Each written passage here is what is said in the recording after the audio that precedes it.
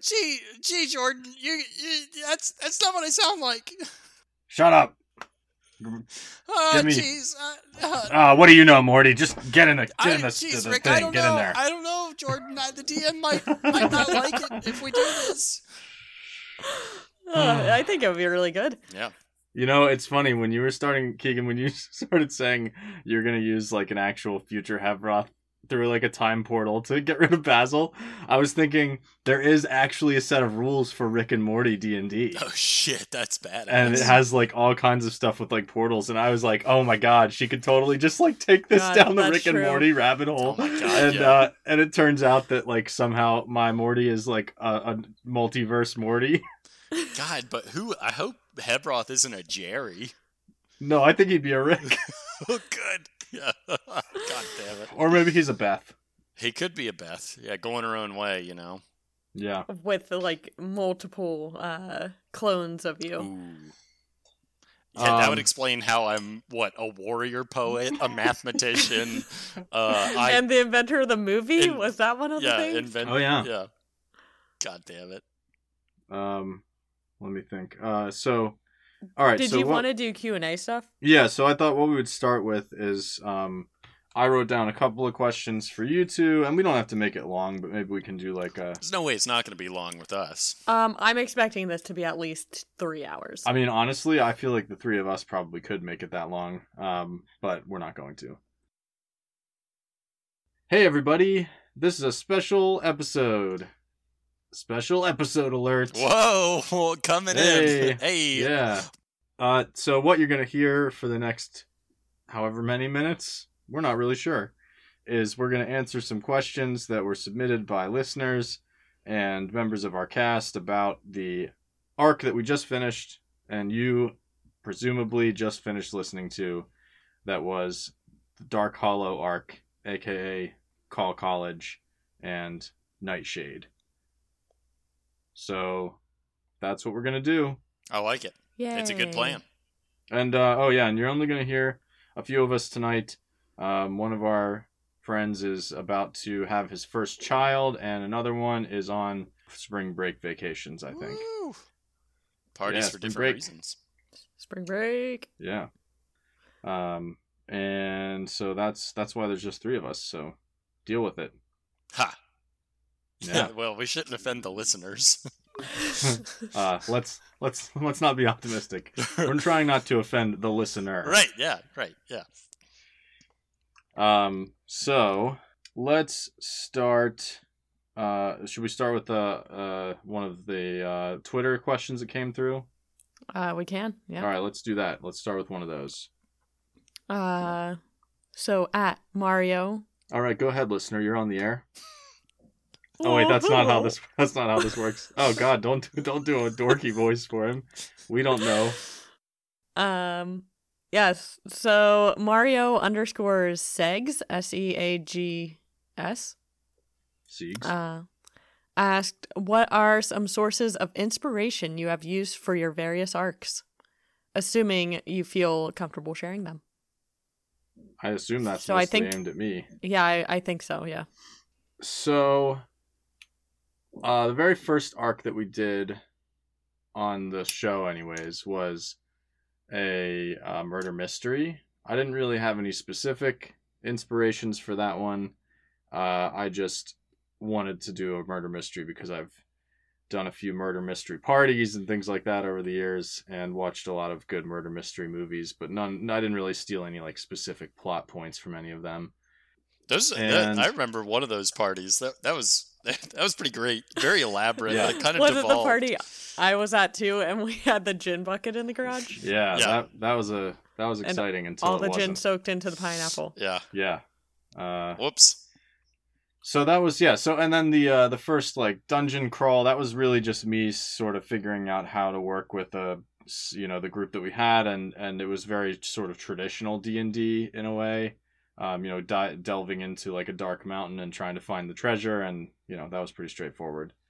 So that was you're giving me a skeptical look. I promise that happened at one point. Who, me? Yeah. Oh no, I was just thinking. And then after that, what was the next arc? Oh, it was the second Hearth. arc was the Hearth, yeah. So the Hearth, I suppose full transparency is probably what I'll do. I heard. This is gonna be juicy. So I listened to some episodes of the Adventure Zone where they did sort of a desert scape race of some sort. Like they were on these magical powered carts, and they drew some inspiration from like Mad Max and things like that. That was really what I started with for that arc. In addition to having this like stadium style final battle ball game of some sort. So that was, I just wanted to have like a Olympics / sporting theme. That was around like the Summer Olympics, right? Yeah, there were a lot of, I don't know, there were a lot of small influences probably, but that's definitely one of them. And just something about that like desert environment makes me think of like medieval tournaments and stuff. I don't know. So that's how that came about. And that's where Folosiel and Flynn ended up getting so flush with cash, right? That's Yeah. right. Yeah, there was some betting. We bet on ourselves. Right. Yeah, they don't have any like sports gambling rules in that town, so Right. it was fine. Yeah. Now the smart move would have been to bet against yourself Right. and throw the match. Right. Yeah. That's what Dresden was probably hoping for. Yeah. Oh, and there was like a heist moment in that as well, where you had to like steal some stuff. That was pretty fun. That again, no specific inspiration. Well, maybe you know what? A little bit the heist episode of Rick and Morty, just because it put me in. You son of a bitch. Exactly. That put me in a heisting mood. So that's that one. And then the next one, Dark Hollow. Dark Hollow. That was also Adventure Zone, right? Yeah, so they had a sort of time loop in a bubble kind of thing. I just thought that was a super cool concept. And I think I took ours in a pretty different direction. It wasn't just like... Yeah, I don't know. There were definitely some differences. So that was how it started. I really liked the concept of like a school scene. That was sort of like Harry Potter themed. I don't know if you picked up on that, but... There were like some names of professors that I sort of augmented from characters in a specific wizarding world. Wait a minute. I mean, they were all like, because that's when I came in. They were all fairly, I don't know, just like wacky fantasy names, though. They didn't seem like. Yeah. Well, there was like Beatrice LeNormand, who was Bellatrix Lestrange. Right. Sniggly Rats. I don't know who he was. Besides a crazy old man. No, I don't know. I think I just came up with that one. Yeah. There was Barry Plopper. He was the cashier at the school store. Oh, I didn't even know that. Like Harry Potter, and then you also had like the witch themed people. Right. Sabrina. Oh yes, yeah. Sabrina, Teenage Witch. Gladys or and Glenda. Glenda Goodwitch. Those are names in this world. That was just such a complicated. I mean, having like just come into it like halfway, it was like such a complicated arc to keep track of. Like for like the first session that I sat in was so chaotic. I mean, it really got away from everybody, I think. Oh, is that where you like tied up the kids and like? And Dresden was like threatening them and don't worry. We're not gonna harm. We're not gonna hurt. We're not gonna hurt you. And we'll all be dead soon anyway. We'll all be dead soon anyways. Oh my god. It was great. I had to make a Google Doc for everyone to kind of follow with stuff we figured out for that. But it was worth it. Yeah, that one definitely grew into more than I necessarily intended it to be. That really could have been its own whole game. Oh, for sure. Yeah, it definitely could have. And it didn't start that way, to be honest. There were like, the way that it started was I had like 4 paths that if you like slowly worked your way toward the end of them, you could use that path to get to like this place you were trying to get to. And in the end, you sort of ended up doing parts of all of them. Right. And then they all came together. And I think you got a little bit more information than you would have if you had just kind of like cut to the end. I think the moral of the story is Gladys is the hero, which you did say when we ended one session, I think you said she died. And then when we came back to it, Maze Core was like, I want to go get food from Gladys. So then she was back alive. Well, yeah, we had to go get tots from her. She's the hero of everything, right? Is that how this is gonna end? Oh, well, shit. Maybe she's the big bad at the end of the whole thing. Oh, God, no. Yeah, so I don't know. Those are roughly some of my influences. It was basically all based on our childhood. Yes. Oh, Keegan yes. and I. Yeah, Keegan and I went to a magical school that had a time loop. Yeah. Interesting. I'm over 600 years old. Yeah. What about what about inspiration for the saga yet to come for the listeners? Boy,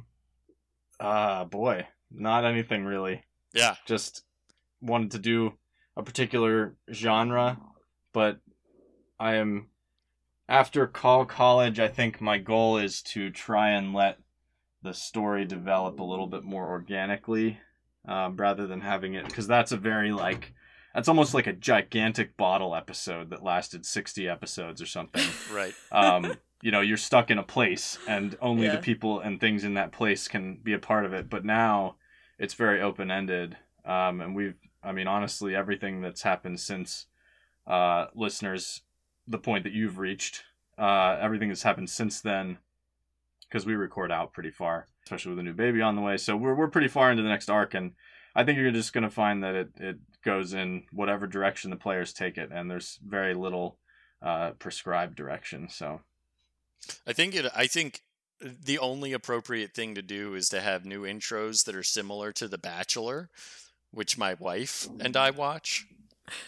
And it's always the most dramatic episode yet. And I think that it's true for this saga. I think it's the most dramatic the most dramatic season yet. Yeah. I think, yeah, I guess the one thing that I would say as well is that the whole time we've obviously been building on like the big lore that's sort of like informing the overall story. We sort of got into some of that in the last arc, and now we'll definitely be getting into it more this arc, and we'll just see what happens.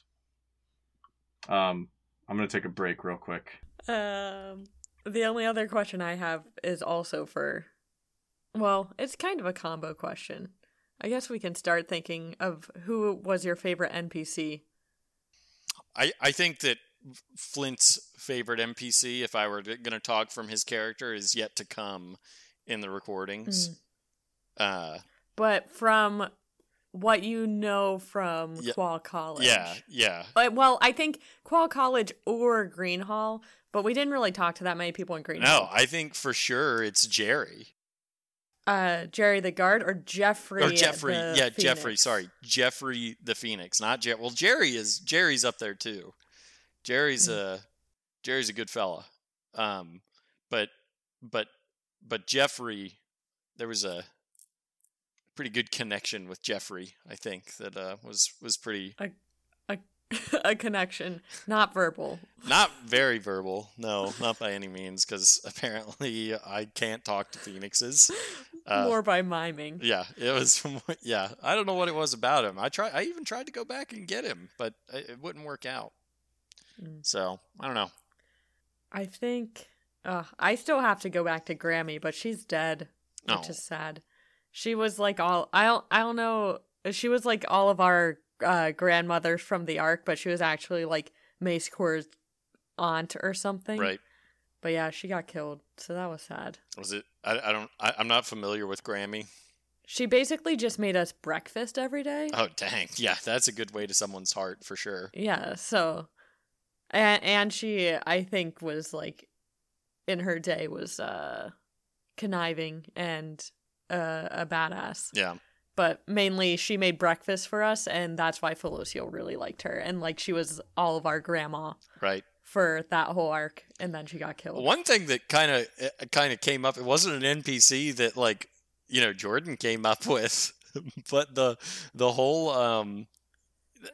when we were on the bridge and we had our flashbacks or whatever, man, Stony Millbrook, he's a special guy in I feel like there's got to be a lot of guilt in Flint's heart for like leaving and abandoning Stony. Yeah. I mean, well, I guess, do we know, did you actually abandon him? I feel like we're going to have to flesh that out. I feel like, I don't know. I mean, all we know is, like, you basically burned down your town or something and left your home when you were, like, 12. Oh, wait. Was that prior to me taking over Flint? Did we learn that? Yeah, that's why you left at the age of 12. You, like, burned down the town or something. Dang it. That's a little bit and, like, you were shunned then by the entire town, including your parents. Oh, shit. That doesn't really fit in with the whole, like, flashback I had. Maybe it was a wrong flashback. Well, I think it kind of does because you were, like, probably close to the age where that happened. That's right, because I think we talked before. about that at this time. Yeah, and then I fell into, like the lady with the cards or Yeah. Hopefully Stoney didn't burn to death when I, lit the town on fire. It's tragic. Who else? The one real I would say I was never backstabbed by any NPCs in the Call College arc other than who was the tea leaf reader? Oh, shoot, I forget her name. Not Esmeralda. I can see the icon we used for her. Well, anyway, that her the lady that told everyone that she was full of shit. yeah. She would Elvira, maybe it was. Is that her name? She's the one we saved. Like, you and I saved her right as we were going back. Right. She was surrounded by zombies That's then just wandered into the woods. Yeah. Like when shit hit the fan and Burial's forces were like invading Call College, she was like, I'm actually full of shit. Sorry, I can't help. Bye. Yeah. And it was man. What the fuck? Are you serious? Oh, man. I think, who's the gnome? Not Sniggly Rats, not the other Jordal? one. Jorma. Jorma. Yeah, he was a good one. Oh, yeah, for sure. Well, yeah, and especially when he, like, summoned all those it was like a pile of rats that he was, like, riding on or something. Then he, like, claimed they weren't his rats, but I think they were. Right. Well, you don't want to disown your friends, but... Yeah. And, the little, not hobbit, halfling guy who was the professor that helped us make the, bomb to blow up the dragon's lair. I think that was just before I took over. Oh, was it? Yeah. Did we have the moonstone already? Yeah, you already had it. That guy was really cool too. I think right before the rando wand incident was you guys had, like gone and messed around with that dragon. We went and got the stone. I don't think there's any... I mean, since I was just figuring out how to fall into the group, I don't think I would have done anything differently in Call College that arc. But is there anything you would have done differently with Felocial in hindsight? Probably not very much in that arc. Because before you got on, there was this big key and not key puzzle, but a locker puzzle. Yeah. That was down in the mine, right? Yeah, that Keegan figured out. But as a character, Felocial probably wouldn't have figured out. I had a tough time with it. At least based on previous decisions on puzzles that Felocial has done. Right. And just on stats. So I had to explain to the other guys. I was like, this is the answer to it. So figure out a way that your character. Well, that's good dedication to the character, right? In the side quests, Evroth isn't obviously an intellectual. So when it comes to puzzles, for instance, you had a puzzle or something on a door, and Evroth wasn't I'm not going to figure this out. I'm going to take out my sword and I'm going to hit the door. Yeah. Obviously. So I don't know. Yeah, because in the first arc there was a key puzzle in the first arc, and Felocial just went up and grabbed all the keys and kept getting electrocuted and stuff. And I think she's less impulsive. I don't think rash is the right term. Probably impulsive, right? Yeah, less impulsive than that, but even so, she couldn't have figured out the locker puzzle. Right. And so I had to tell the guys, that was like the answer to that it, was and like pretend it was not their word idea. association, but it was like a it was like a word like based a cipher kind of, right? Yeah, you had to pull the words out of the letters for the names on the lockers, which added a couple of layers to it. And that one was definitely ripped straight from another show, so I'm not going to get into that. But whatever. The question we had started answering was, who has been your favorite? So this is from Mario again. Who has been your favorite NPC to play throughout the entire game, and then like who were our favorite NPCs to interact with? To play, I went back to Grammy. Yeah, Grammy was a good one. I said, then we said I said Jeffrey. Jorma and Jeffrey. Oh, Jeffrey was Jerry. good. Jeffrey and Flint really bonded through mostly miming. What was the halfling teacher? Do you remember? Oh, I do remember him. What is his name? Samwise Gamgee, but it's not. No, it wasn't that. Well, let's Doiswin. Ali Doiswin. Yep, that was him. He was a good one. The vampire guy was super good. Like, what was his name? Jackie Talladega. Jackie Talladega, normal human bartender. Yeah, regular human bartender. Yeah. That is a very direct inspiration that I forgot to mention before from What We Do in the Shadows, which, by the way, if you have not watched it, is an excellent vampire TV show. And that character that I was modeling was modeled after Matt Berry's character in that show. If I could do a Matt Berry accent, that character would have been that much better. But yeah, he was good. I think my favorite character to play, man, I like Jorma, but his voice is hard to do. That's okay. You can still like playing him. Well, but I feel like the voice makes it hard for me to enjoy playing someone. Is it Stoney Millbrooks? Oh God. No. There's no voice. What? No. Wait. Hang on. Stoney was a childhood friend of Flint. Okay, that's. No, I'm not saying he's not a great character. He's not my favorite NPC. one to play. My God. Yeah, he's maybe out there somewhere. We don't know. Well, we don't know. What about the fancy guy from the Gold Hill City? Oh, Wilhelmine Smith. Yeah, he was a good one. I liked. I think for me, in terms of playing a character, the easiest ones are anyone with like a drawl or a twang, because that's just how everybody talked where we grew up. And so slipping into that is almost like not easy. Something I have to think about. So it lets you focus less on the action of speaking and more so like how creative their like dialogue or whatever they're adding to it is. Yeah. And I think that people will find in the next arc. I think my favorite one in the entire series that we've done so far is in the next arc. And she's in quite a few scenes. And her voice has an Australian accent. I spent a lot of time in Australia in college and living around, like literally living in the middle of the bush with like Australian professors and people that just had that accent all around me. So I can kind of slip a little bit into like not like a strong accent, but like a little bit of a twinge of like an Aussie accent without having to like think about it too much. Yeah, well, that's true. I was gonna say, I feel like it definitely like verges between Aussie and Kiwi, which I think is fine. They may not think that's fine, but I think she was fine. On the border. Yeah.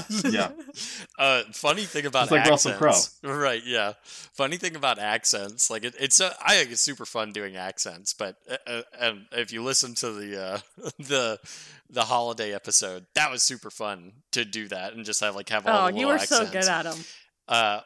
When I was on a recent family trip, it was St. Paddy's Day, and a fellow in-law to the family that I was traveling with, like had a bunch of drinks and just dove into an Irish accent on St. Paddy's Day, talking in the from the perspective of an Irish Catholic nun. It was a lot of fun. That's one that I gotta. The next time I'm in charge of a game, there's gonna be an Irish less Scandinavian, more Irish. Yeah, well, maybe it'll be an Irish in Scandinavia. That'll be quite the mix. I think I'm not the only person who would say this, but my Irish slips into Jamaican sometimes, which is a real problem. Yeah. So I gotta watch out for that. Yeah, right. Yeah. Yeah, and I guess my like rolling Scottish accent isn't too bad. I liked playing Branthos too. He was in the first arc. Mm-hmm. Yeah, he was a fun one. But yeah, I think the best is yet to come for some characters. How do you feel playing Jeffrey? Jeffrey, well, I like Jeffrey. He's Jeffrey's awesome. an easy to get along with NPC. Yeah, Jeffrey's just rolling with the punches, man. Yeah. Or Madarua. Oh yeah, she is not putting up with any shit. That's for sure. That's every question from Twitter. Yeah. So all right, so let me move to a couple that came through the email. That's what we're gonna go with. Yeah. So, was there anything that particularly surprised you during the Call College arc? Like, were there any plot points or any twists that you didn't see coming? What was like the biggest surprise for each of you? When Flint used the magic wand and turned into another person. That surprised many people. Yeah, the most surprising thing was getting a text saying, "Hey, are you still a nerd?" Oh man. Go ahead. I think I've got a couple that were really surprising. Okay. But yeah, no, go ahead.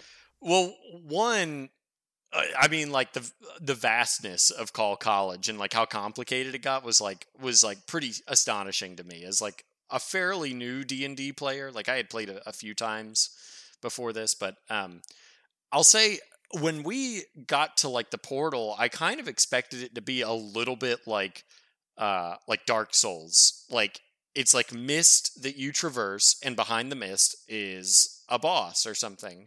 But like that just opened up into this whole new like plane where it was like, fuck, what is going on in here? Like it got like pretty wonky, and I didn't expect. I expected to go through there to be a direct conflict with somebody, and then to resolve that like pretty directly. Obviously, Dresden making a pact without consulting the squad was like a little bit startling. I think. I mean, at least for Flint was like, wait a minute, like you're not gonna like. You gotta like tell us when you're gonna do this shit, bud. Well, and then he like got mad when we made a decision of something. I think maybe that's coming up, or it might have been in the end of Qual College, and it was just like, you just made a deal. Yeah, like you directly implicated us with a god, like a literal god, and so it's like that was surprising. But I think the flashbacks were pretty surprising on the bridge, and I don't think like that has been really talked about a lot. I think it's like stewing in everyone's heads, like what happened, and it's like I think it's affected Flint on a very fundamental emotional level. But for sure, as far as surprises, yeah, not knowing what was on the other edge of that portal, and then Dresden making a pact with a god, like sort of impromptu.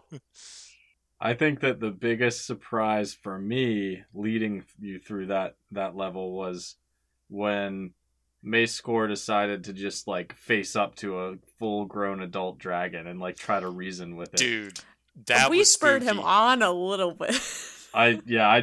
There were a lot of... But still, he did it. I had sort of envisioned what was going to happen with that dragon, and there were a lot of different things that I thought might happen, but that was absolutely not one of them.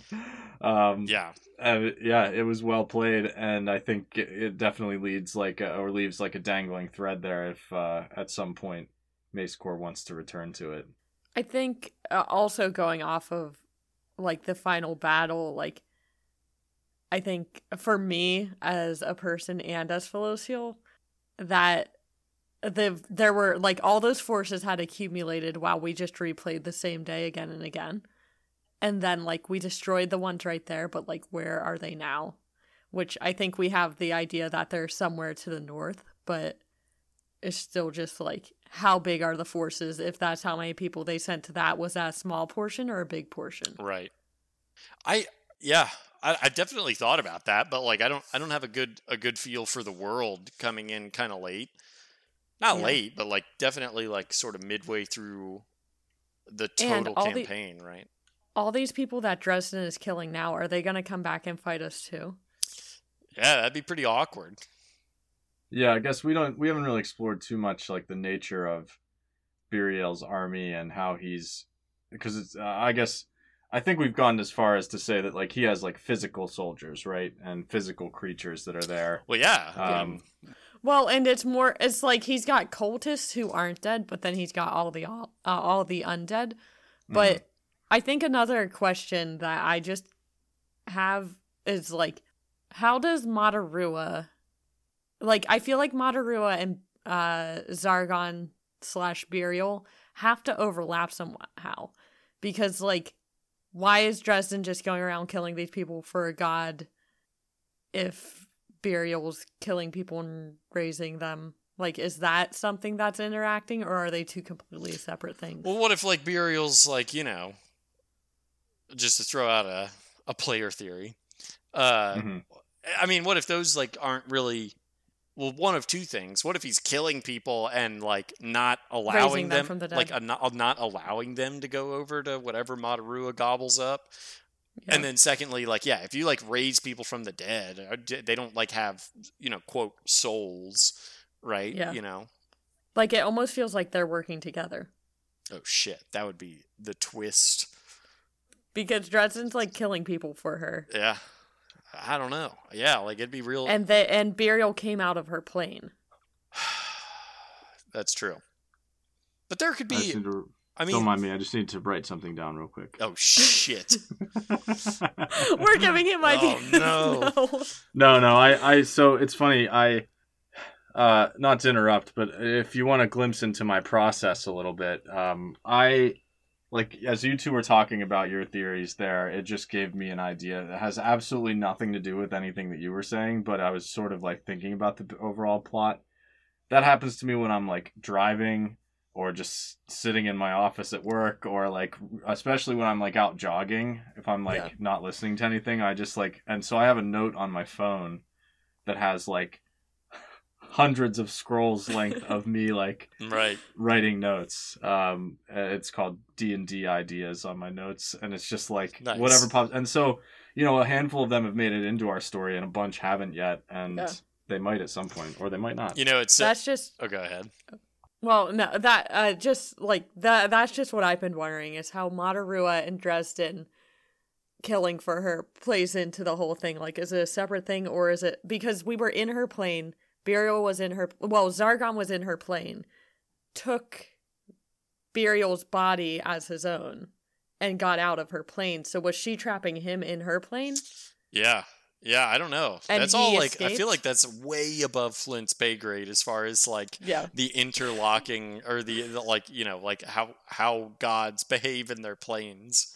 But it's so funny you said, are we giving him ideas? One, when I got, like, tapped to, like, come in and take over a character, I had to, like, relearn a bunch of stuff, and one of the resources I had was XP to level 3 on YouTube. And I think they do, like, they stream some of their games and stuff, but he's got a bunch of funny videos, and one of them is, like, he's like, it'll be like a scenario. Well, one of his videos is he's DM, and a couple of his players, like, come into a room, and there's 2 doors, and there's, like, a gnome sitting on a stool between those 2 doors. And the gnome is like, "Hi, how you doing?" And the players are super duper concerned about this guy here. And they're like, "We're going to do an insight, and we're going to check and do arcana, and then we're going to figure out what he is." And they're, like, consulting, the players are consulting, like, what if it's like a demi-lich, and it's like you know, cloaked as a gnome, and it's trying to trick us into going to this door. And on the guy who, the head of that channel, he is writing down, he's got a notepad where it says gnome on a stool, and he crosses it out and writes demi-lich, and it's like, I guess that's what this is now. Like, it's the players inspired him to make this an insane thing. I definitely have done that a few times, not like to that extent, but it's easy to throw an obstacle your way, and then if your solution that you come up with is better than what I had imagined, then I'll just like change the parameters, you know. Right. Yeah. I've done that with a few like locked doors and stuff and levers and things like that, especially in the Gold Hill City arc. That was like a lot of puzzles and with stuff like the that train whistle. Yeah, no, like all of that stuff was like Yeah. completely made up off the cuff because you did a good job like exploring and, you know, finding things. So Right. and same with as I said before, for listeners, a quick preview, spoiler alert. No, actually, it's not a spoiler alert. But in the next arc, I think you're going to find that the players' actions and choices are really steering their solution to whatever problems they run into, and it's not so much that there is a solution, but there's like a problem, and then there's tons of ways they could solve it. So they're gonna do it their way. And some of them make Jordan really mad. Do they? Just the one situation. There was one situation where he got real mad at me. how do we Most of say it's this good. without spoiling? There's some water involved. Yeah. Oh God, yeah. No, I do remember that. Yeah, well, yeah. So, and But for then it listeners, worked out. I would It say, worked out. you know, when you reach a certain point in an adventure, The if your consequences player are there, characters- right? Yeah, Like, the Yeah. player characters have real consequences. So it, you know, we may not all survive this, which is something that happens in D&D. So Listen, we'll see. it worked out at that moment. Yeah, Luckily. maybe. maybe Um, not. Next question was, and you may have talked about this, who your favorite NPCs were in the arc. hmm Yeah, you already talked about that. Oh, well, And- for that, yeah, I think for that specific arc, we listed a few, yeah. And then, how would you say your character changed or developed during the arc, if at all? And how are they feeling at the end of this arc about like their fate and the journey ahead? Mm. Because I like that you brought up the Bridge of Fate, as I titled it in my notes.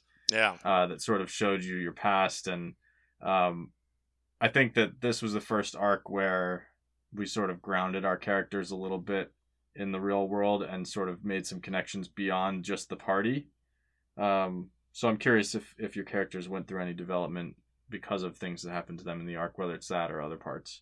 Well, I think for sure Flint, as I've played Flint, came in with like his super like not happy-go-lucky, but very casual, let me see how I can scam some people, and quickly was like, what the fuck, we're like going into there's a god, wait, there's like hordes of people, and it's like a Bit off more than you can right chew. yeah, it's like I bit off more than I can chew, for, you know, through no fault of my own kind of thing. So it's like I feel like Flint is still very much into like scamming people and having a good time doing it, like enjoying it, but at the same time it's like, holy shit, like the world's about to end, you know? So there's like a balance between like, yeah, dude, like I don't give a shit about this, I'm gonna go to a bar and see if I can scam some tourist out of, you know, some coin. And it's like now there's like kind of like more skin in the game than I think that Flint has ever really felt. I feel like for Felocial, she's definitely like getting wiser and feeling more of the pressure of whatever is going on and wants to create a solution, but at the same time is still a little hot-headed. But I think she's just like trying to find her way still. Especially I think from the Bridge of Fate stuff, it's just she was such a loner and now she is part of this group of weird people. And that for some reason they're the ones who seem to be leading this charge against whatever is happening, and she's trying to be responsible for that, but also sometimes still isn't. Nice. Yeah. And I will speak for Dresden and say that Dresden developed quite a bit, having changed his name and now his class from wizard to warlock.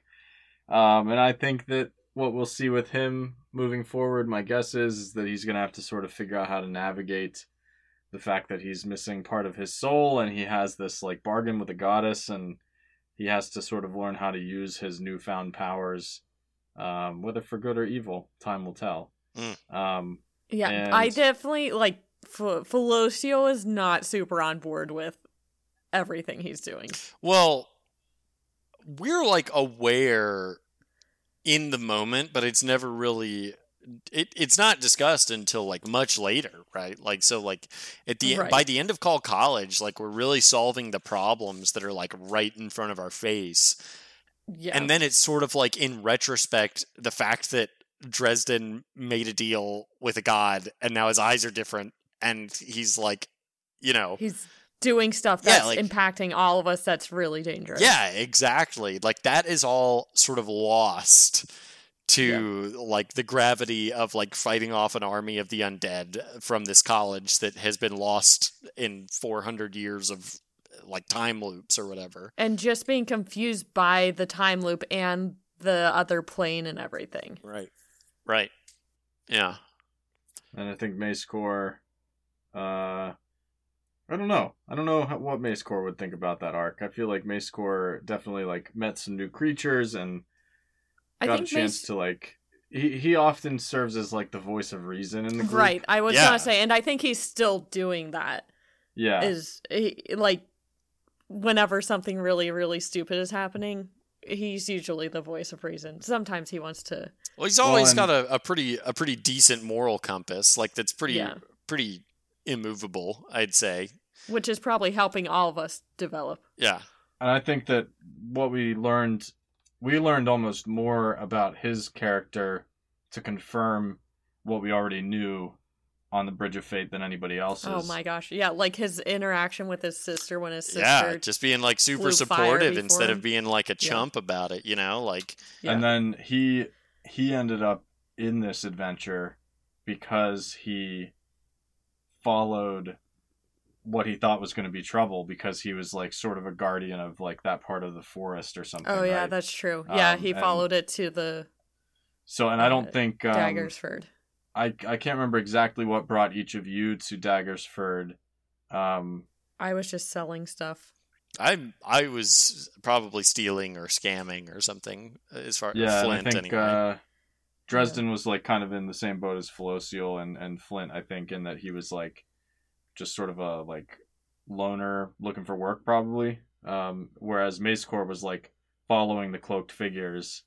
Who were intruding on his forest side. Right. And he just sort of like, I don't know, he's more in touch with like the rest of this land, I feel like. He has the most connection in some ways to like other people and other places. And and then, you know, with his arc in the Hearth, he also learned, you know, he might have an actual like future in an important role diplomatic. in his community. Yeah.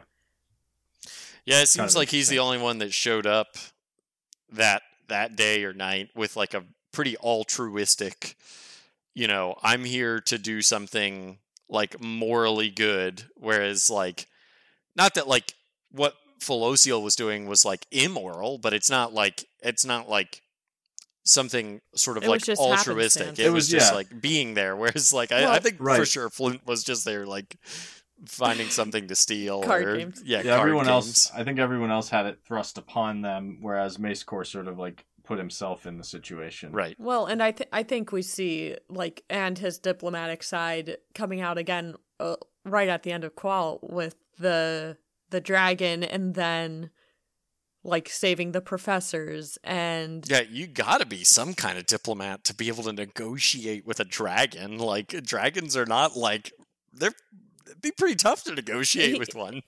He like negotiated with the head of the college and then the dragon. Right. And then flew his griffin down and stood in front of like two trolls essentially. Right. And yeah.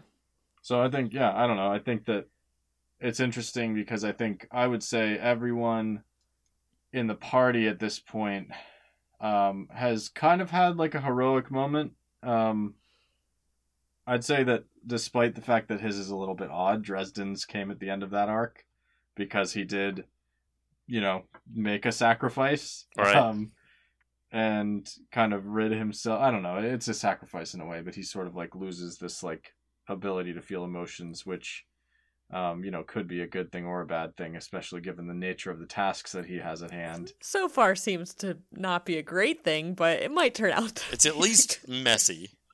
Yeah. And I guess Flint's had a few, even before, predating Alex joining as Flint, with the end of the race in the hearth, and I think he dealt the finishing blow to the monster in the cave. And well, I think character development for Flint was with the Phoenix, where you tried to steal him multiple times, but then you realized you couldn't in that moment. That's a tough moment, because I don't think that Flint has, I'm sure he's been caught stealing shit, but this was a situation where absolutely not caught, but it's you can either spend an eternity trying to figure this out, or just set it down, come back later, maybe, but this isn't something you're going to be able to just snag.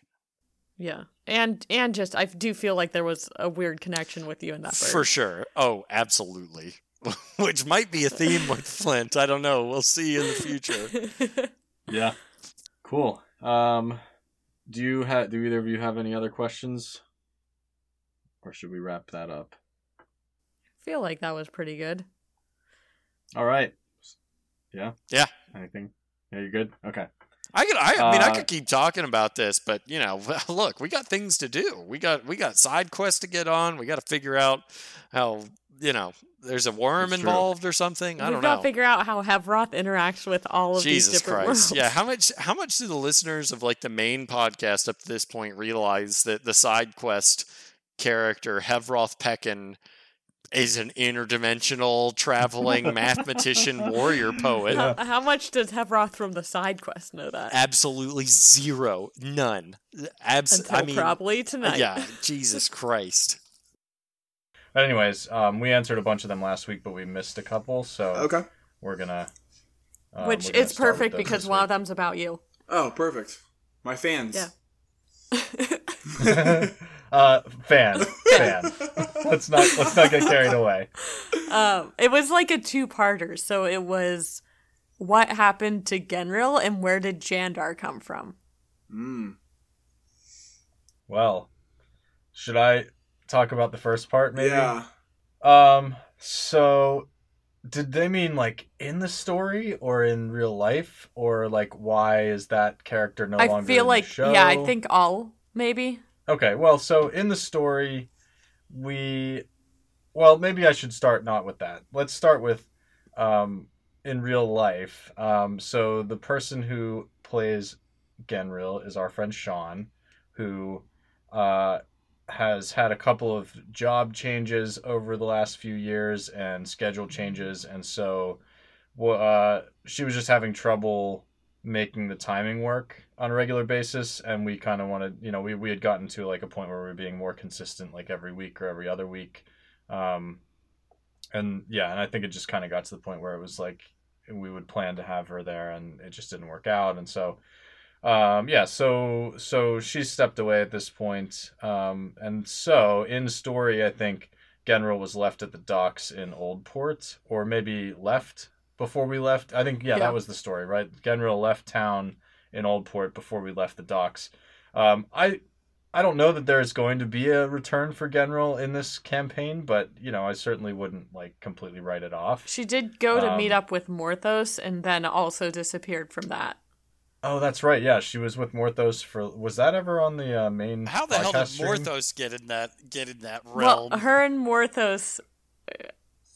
Yeah, killed an entire town or some shit? No, they were they had met, I think, in Greenhall, and then Morthos asked her to come help steal a gem, which is where Morthos got kidnapped and met up with Basil because Genril didn't get taken to the fighting pits with Morthos. So Genril's out there somewhere. Yeah. And, and interestingly, I think for me as the DM, that was sort of a moment where I was really sort of pulling for her to stay in as long as we possibly could make it work, because, the overall, sort of MacGuffin style quest that we're on had an item and a story for Genril. which now has been sort of pivoted into other stuff, which is, totally fine. Aspects of Genril's arc are going to be woven into other people's now, which is totally fine. But it definitely is challenging to manage, full-on characters in a campaign coming in and out. So that was a challenging moment. But and the boat was an easy place to leave. Yeah, exactly. That was a good juncture, and it worked out really well after that, I think. So, So that's Genril's story. And I feel like with Jandar, we can speak on before we started recording because he was there before. Yeah. So when we first started doing this, I was there. It was very kind of, like Jordan said, informal and wasn't really, there wasn't really certain times. And I started to realize my wife and I just had a baby, and it was very difficult to know what her sleep schedule was going to be like or when she was going to actually fall asleep. And so I kept having to, either postpone or do it part way and then have to rejoin later. And so I just took a hiatus for a few months to figure out, what my daughter's sleep schedule was going to be like. And now that it's pretty consistent, I was able to come back in and rejoin. So. And that's why we knew who you were in Greenhall when you came back to us. Right, because you guys had already had some experience with me. Yeah, so the original party was Jandar, Felocial, Flint, and Mace Core in Daggersford. Yeah. This predates the podcast, though, it right? Does. Yeah, so it does. That was when we were literally just learning how to play Dungeons and Dragons, and I had designed a really simple quest to rescue the kidnapped daughter of the town's leader. Oh, yeah. And it sort of spiraled from there into this whole campaign, which has been great. Boy, things have that's a consistent theme for this squad. Just things get out of hand. I'm going to rescue some lady who got lost in the woods. Wait a minute, there's a guy raising people from the dead. Holy shit, why are we in charge? Yeah, that sums it up pretty much. That's it. Yeah. And Jandar is no longer Jandar. Yeah, Jandar is That's now right. Dresden. But was he ever? I think we're all a little bit Jandar. I just want to say, don't assume my gender, okay? Just gonna put that out there. Or his Jandar. Or my gender. Don't assume my Jandar. That's the episode title. If we're doing episode titles, Don't assume my Jandar. Don't assume my Jandar. Holy shit, I love that. Okay, so let me, I guess I'll do a little outro, and then actually, why don't one of you do it? Just Alex, you got this. Yeah. Thanks for listening to the questions that were answered mostly, and tune in next time when something happens, probably on this. It's gonna be the start of Arc 4. And it'll be the most dramatic arc you've seen yet on This Is How We Roll. Yay! What's our outro music usually?